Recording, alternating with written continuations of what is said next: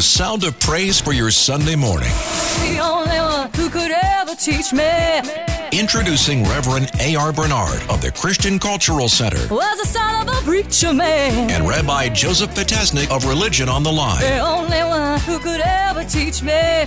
Now, on Talk Radio 77 WABC, here's the Rev and the Rabbi, where faith matters.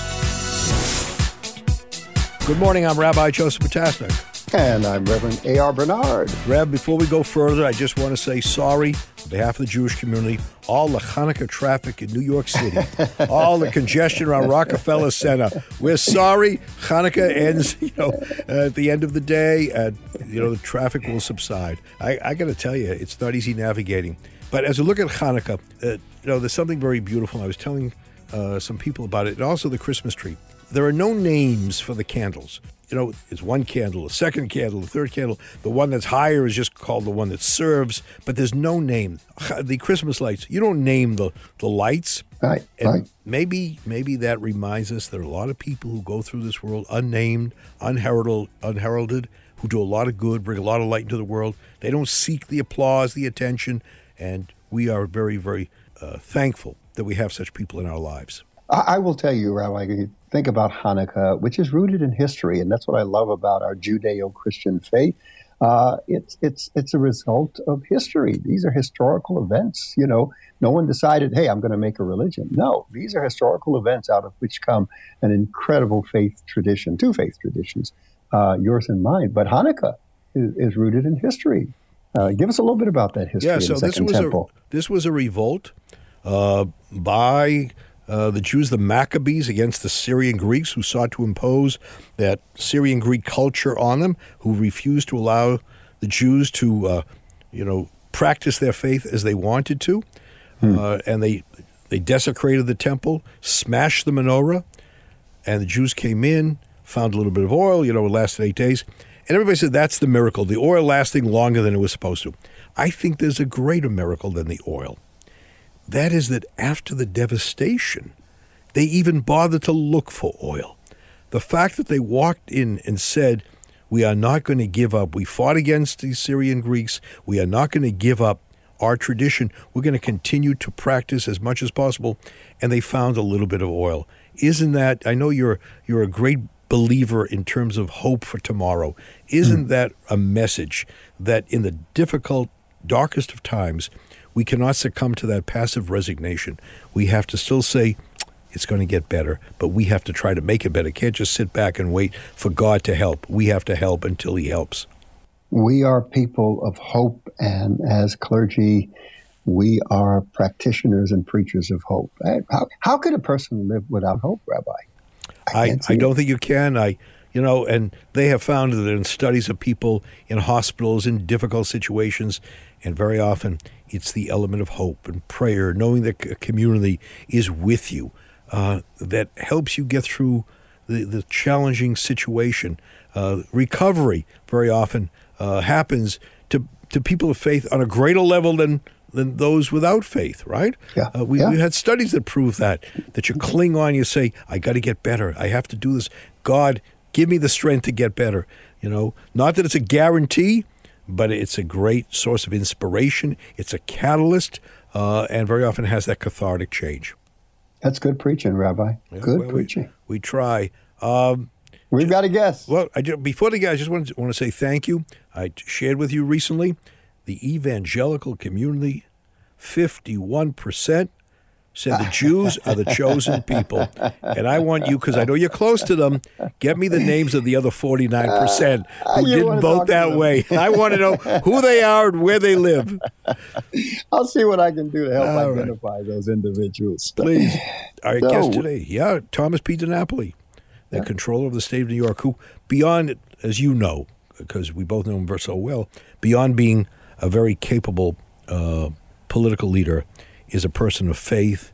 He's a person of real decency, and we're proud to call him friend. Absolutely. We'll be back with more right here on 77 WABC, The Rev and The Rabbi. Reverend A.R. Bernard, Rabbi Joseph Potasnik, where faith matters. The Rev and the Rabbi. Talk Radio 77 WABC and the all-new WABCRadio.com. Welcome back. I'm Rabbi Joseph Potasnik. And I'm Reverend A.R. Bernard. Reverend, we have the privilege of speaking now to the 54th Comptroller of the state of New York, the Honorable Thomas P. DiNapoli.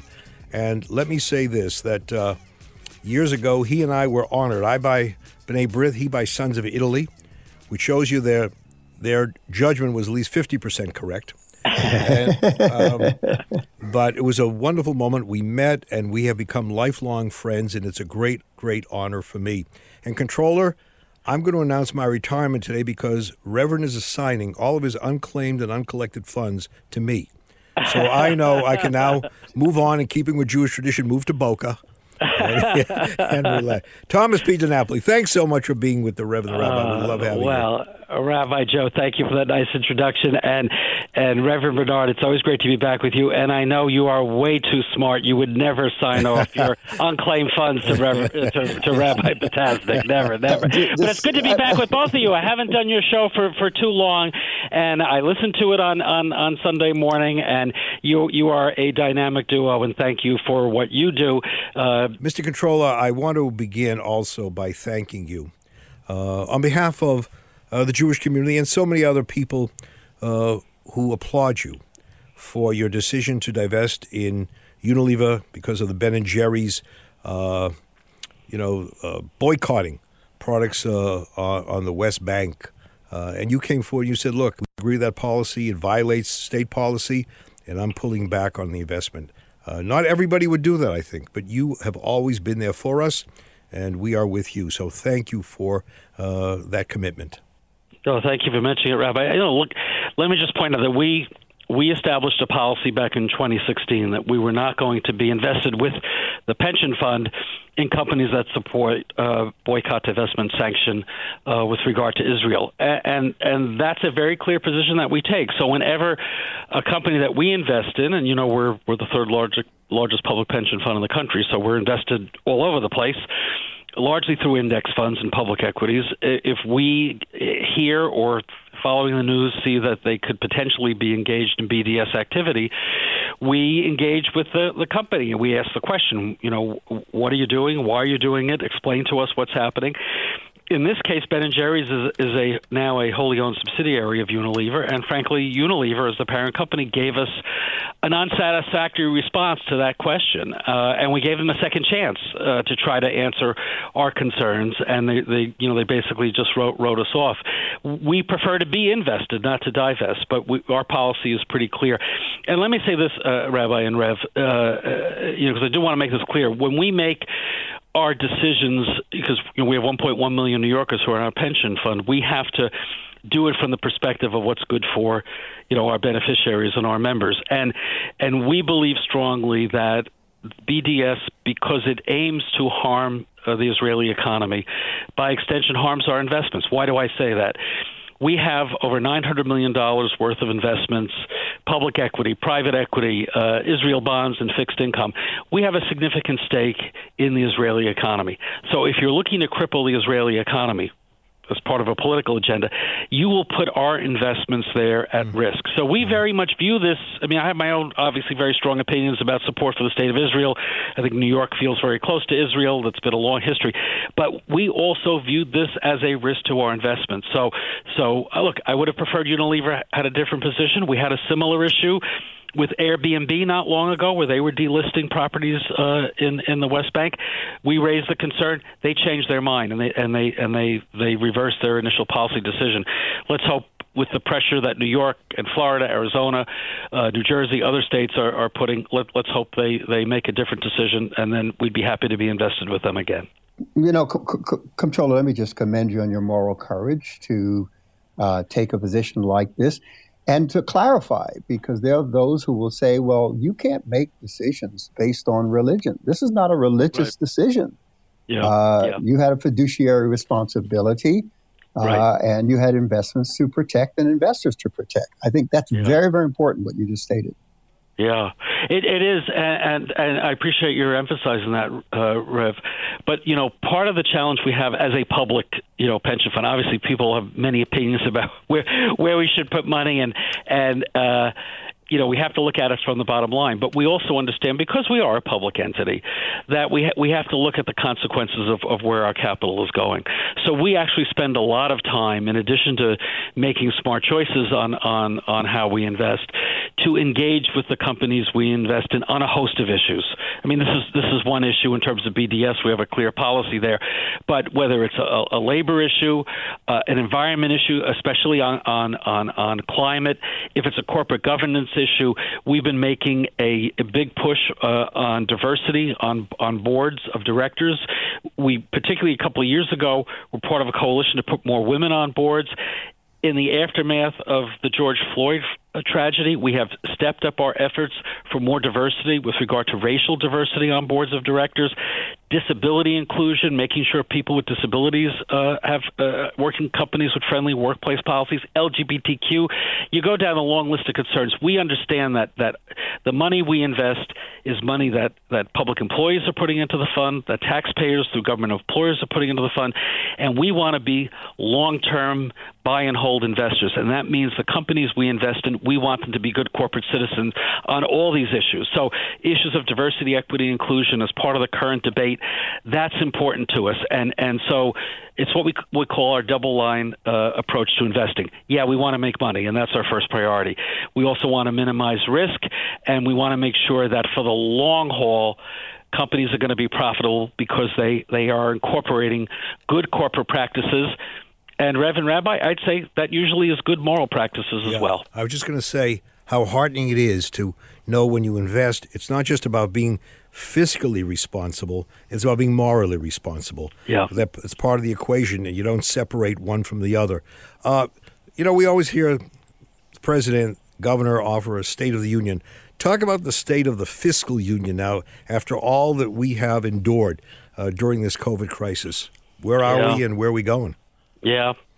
Well, look, the key word that you put in that question, Rabbi, was during. I wish I could say it was in the rearview mirror and we've gotten through it.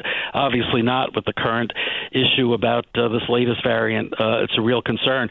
And so in terms of fiscal impact, until we're through this, there's going to be a lot of uncertainty. Where we're at, though, at the moment, from a fiscal point of view for the state, is certainly a much stronger position than we thought we were going to be in. That's for a combination of reasons. First of all, the economy has been recovering slowly in fits and starts, but tax collections remain strong. Sales tax collections are up. People are starting to be rehired again, although we lost about 1.9 million jobs in New York State at the depths of the economic shutdown. We've grown back about 60% of those jobs, so we have a ways to go. But when we did our last analysis of where the state budget was at, we're actually, as of October, the most recent numbers, over $8 billion ahead of where we thought we would be. So that's because the tax collections are coming in stronger than first anticipated. The legislature and the governor also increased taxes on our upper-income New Yorkers, so that's being reflected in that. The big game changer, though, is the money from Washington. $12.7 billion for New York State directly, billions more for New York City and localities across the state for schools, hospitals. So that federal money has made the big difference. And I would just, wrap up the question, or my answer to your question, by saying we have to keep in mind that federal money is not forever. We can't spend it like it's recurring money because it's not. We have to be careful. That's certainly the perspective we bring to the table from the Comptroller's office. The hope is that the economy will continue to recover, and as the federal money is spent down, the economic resurgence will then replace that money. But, if people aren't careful, if this variant takes hold and we move backwards as far as having to take some of the steps we took when the pandemic first hit, that could put the economy in a negative way. You saw this past week the markets being so volatile and being very negative based on the public health news. So the public health issue very much underpins where the economy is at, and that underpins where the government revenues are at. Well, let me ask you something, Comptroller. New York State receives the lion's share of its revenues from taxes, correct? Income taxes? Correct. Yep, right. Income taxes, sales taxes, those are the two big revenue sources for the state. Yep. Right. And, people complain about the taxes, and yet the quality of life here in New York compared to even Florida, I have to be careful here, or other places that you would think, it would be a little bit better. The quality of life, quality of education is better here in New York, even though the cost of living is higher. Rev, that's my perspective, certainly. That's why I'm proud I'm a lifelong New Yorker and always will be. But I think we also have to recognize that cost is an issue, and people, rightfully raise the question: are we getting full value? I think we are better than most other states. Healthcare, you didn't mention that. I mean, if and especially as we understand through the pandemic the importance of healthcare. God bless all of our medical professionals here in New York. But we also have to recognize that there have been some significant disparities between communities in terms of who's able to access some of those services. Certainly from a New York City perspective, as we look, we're going to have a change in administration with the city. Eric Adams coming in as mayor. A lot of concerns about public safety, about cleanliness, homeless, on the streets. So we're not perfect, right? We still have more work to do, and that's why. Our role when we do an audit, we make recommendations, about a particular program.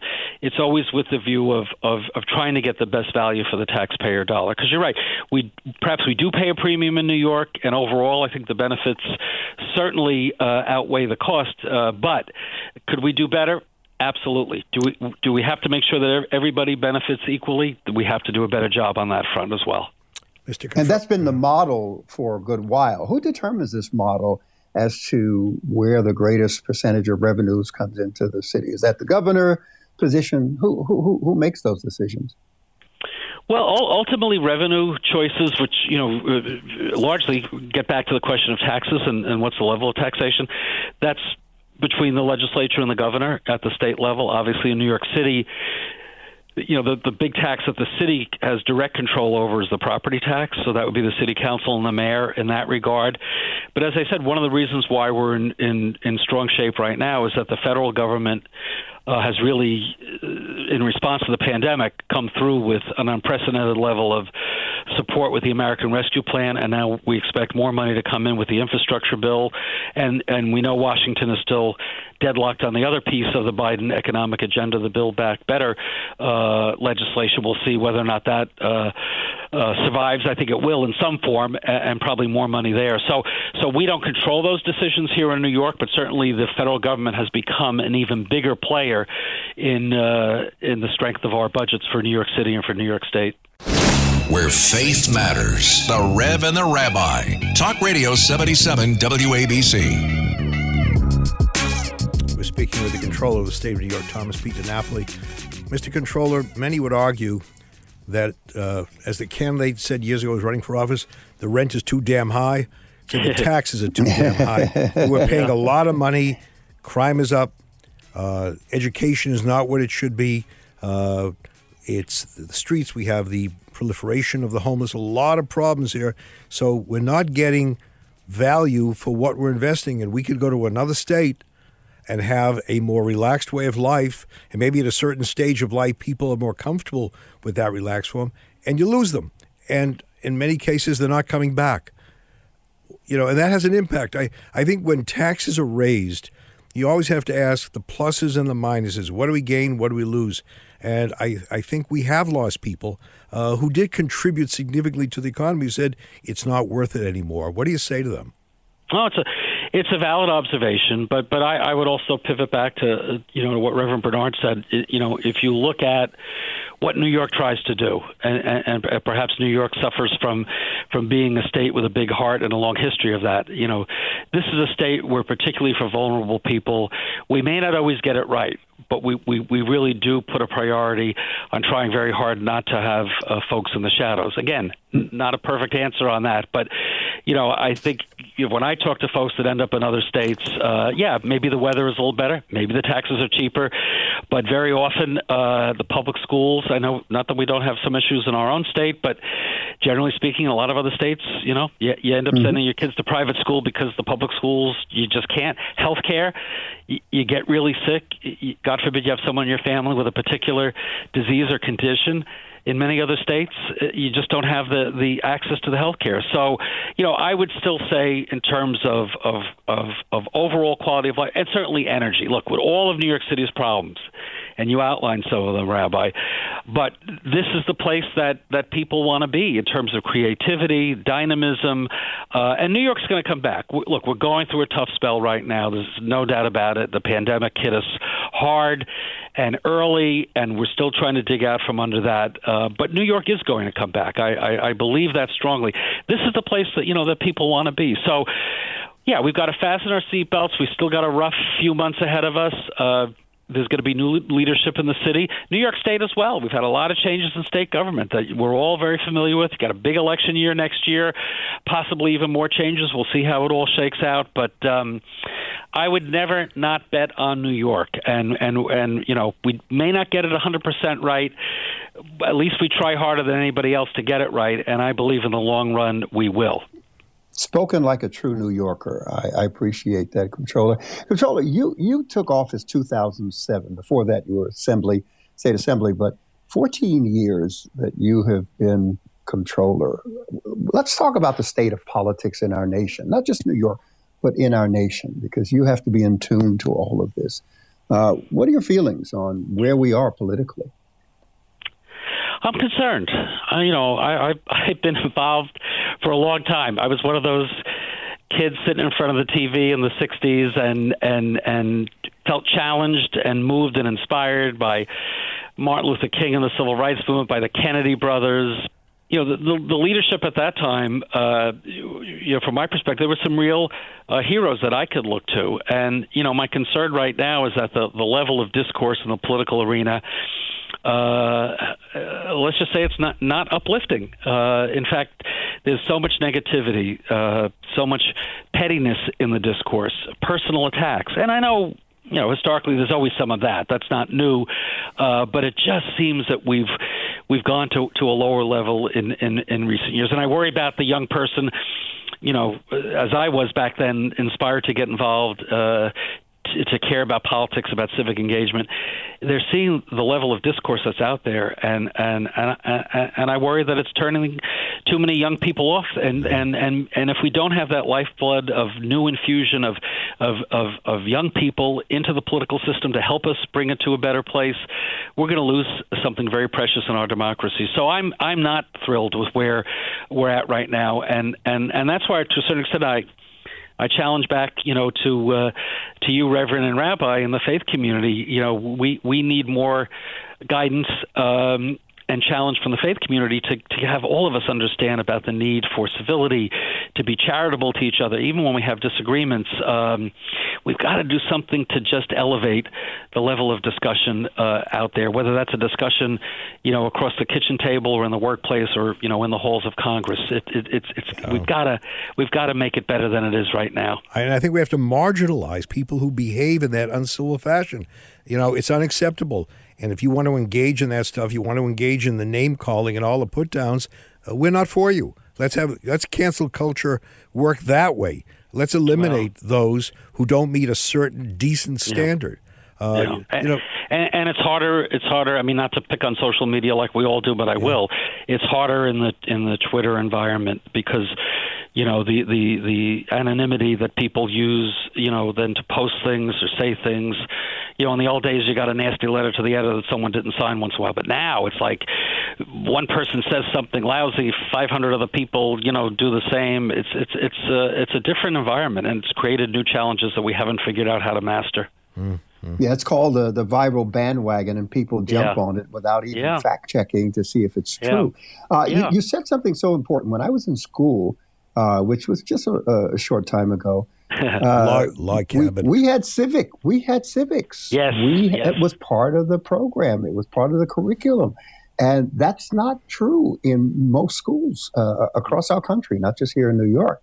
Yeah. And I think we miss out as young people understanding the importance of government, the function of government, and how the system works. Rabbi, you remember, right? Yeah, no, it was, and not only that, I remember running home from school to watch the press conferences with John F. Kennedy. Yeah. Right? And who was that one report? Helen Thomas, right? He always would say Helen Thomas but the exchange, the sharpness, the wit, the wisdom. You were proud of the moment. You said, now you can disagree with policy, but in terms of leadership qualities, they were there. Then you keep going and you find the nastiness has increased, the decency has decreased. But we accept it, we tolerate it, or we excuse it. I have people say to me all the time, well, the policy is good, forget the person. I'm a faith leader. I can't forget the person. We're all about, the character of the person. Right. All of our leaders were exemplars of decency and dignity. So you can't just discard it.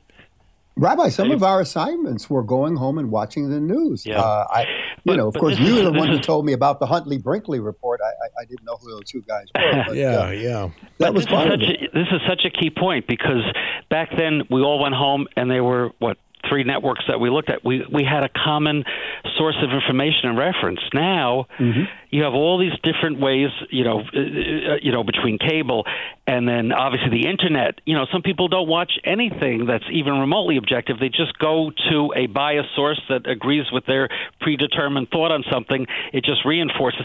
We don't have a common meeting place to share ideas, and so we're reacting with different sources of information. We can't even agree on the facts, let alone agree on the opinions about how to interpret those facts. And I think that's another problem. I miss the days when it's ABC, NBC, or CBS, but it was all kind of the same information. Doesn't exist now. There's no commonality. With the rabbit ears on top of the TV. Yeah. Right. And the tin foil when it wasn't working quite right. Or the aluminum foil, whatever it was. No, but that's one of the problems. We don't have a common source of data anymore, and so biases get reinforced, and we live in our own little echo chambers. It's a real problem. Yeah. But can I just say, because I'm sure a segment may be coming to close. A great moment that I was privileged to be a part of was just this past week in Times Square, despite the cold, gathering together for the menorah lighting, and Rabbi, you were there, and obviously it was an important Jewish holiday. But what made it special? Reverend Bernard had the choir from Christian Cultural Center there, and they were wonderful, and really reminded us that universal message of Hanukkah, the victory of light over darkness, is one not just for Jews, one we all need to embrace, especially during the dark times that we've been talking about.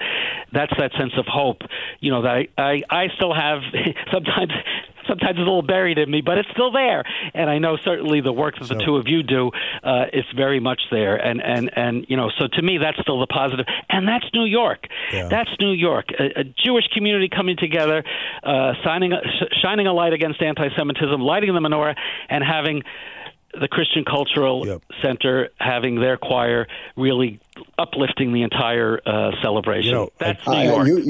You said it so nicely. You said Christian Cultural Center, but we had a black gospel choir right there on the stage. Yeah. I'll say, and that's what we should see. Yeah, these communities working together, not against each other. I remember calling the Reverend. I said, we have this demonstration against anti-Semitism.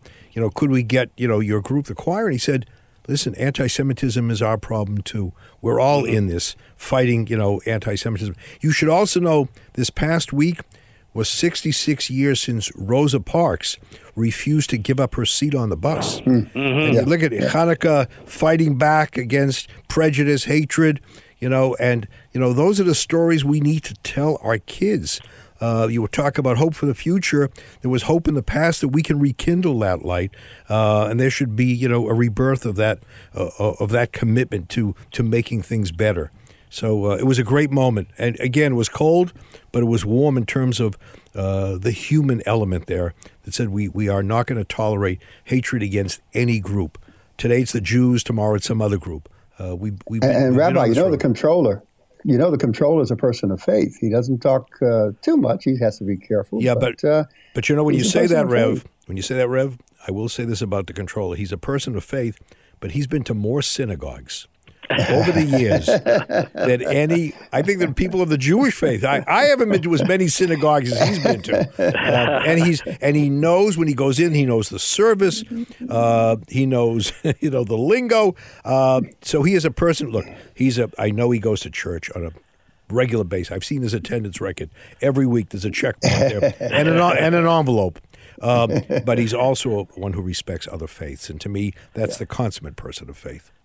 Well, Absolutely. Rev, I appreciate you mentioning it, and it's been a while. I have to get back, but going to CCC, that is one of my great recollections. My time as controller, when I've had the chance on a couple of occasions to be part of your wonderful congregation, and as Rabbi Joe knows, many of the Jewish celebrations has been a privilege for me to be a part of. But I think, for me, just like for my immigrant grandparents who came over, it was the faith that got them through many, many tough times, and I feel I honor my grandparents and my parents when I continue that. And I'm in the Catholic faith that I was born into, proud to be a cradle Catholic. But whatever you choose to have as your belief system, I just think it's so important to have something to hold on to believe in. And there is a greater presence out there that we need to, however we choose to do it. And I just thank the two of you for being among the extraordinary religious leaders that we have in our great city and state of New York. Well, thank you.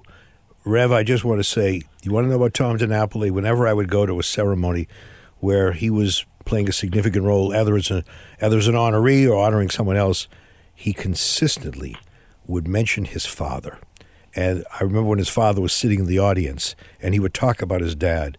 And I would say to his dad later on, isn't it so nice when a child is proud of a parent?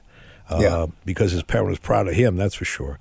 But when you see that relationship, and with his whole family, I've met members of the family, the closeness they enjoy is an example of real love and loyalty to one another. So he's very special, and New York State is very privileged to have him as our controller, Thomas B. DiNapoli. Absolutely. Thank you so much, Comptroller, for being with us. And just a great person, never mind controller, not never mind, but in addition to controller, you're just a great person. And we appreciate that, because sometimes you can have someone doing very well in political office, but as an individual, as a human being, it's a different story. Right. Thank you for being the person that you are. You're both too kind. Thank you very much. Let's not make it so much time between my being on your show. All Amen right. to that. Look forward to it. Thanks.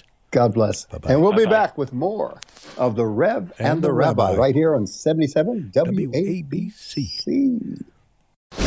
Reverend A.R. Bernard, Rabbi Joseph Potasnik, where faith matters. The Rev and the Rabbi. Talk Radio 77 WABC and the all-new WABCRadio.com. Welcome back. I'm Rabbi Joseph Potasnik. And I'm Reverend A.R. Bernard. Rev, I was happy to hear that morality counts for a whole lot, because you wouldn't know it if you read, some of the papers, the accounts of various individuals. Morality when you invest funds, morality when you seek a leadership position. We've been preaching that for years.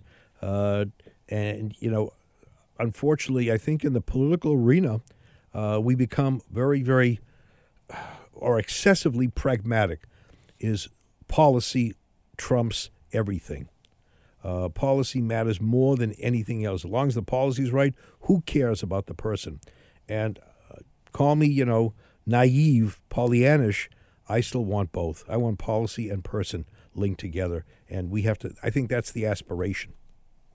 Well, you hit something on the head there, because in contracts, employment contracts with major corporate executives, vice president, president, CEO, there is a morality clause. There's a clause that says that if this person engages in behavior, immoral behavior, that jeopardizes the corporation, they can lose that position. That was all part of it. There's also a clause in partnerships. Believe it or not, we're doing a development project, a sizable development project in Brooklyn. And in that partnership, there is a clause there that allows a partner to default if they engage in any type of immoral behavior that's going to jeopardize the project. That's very, very turpitude. Real. Yeah. Exactly. Yeah.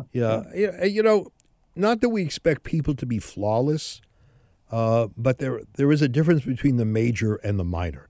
There's a difference between, horrific acts and things that are stupid mistakes.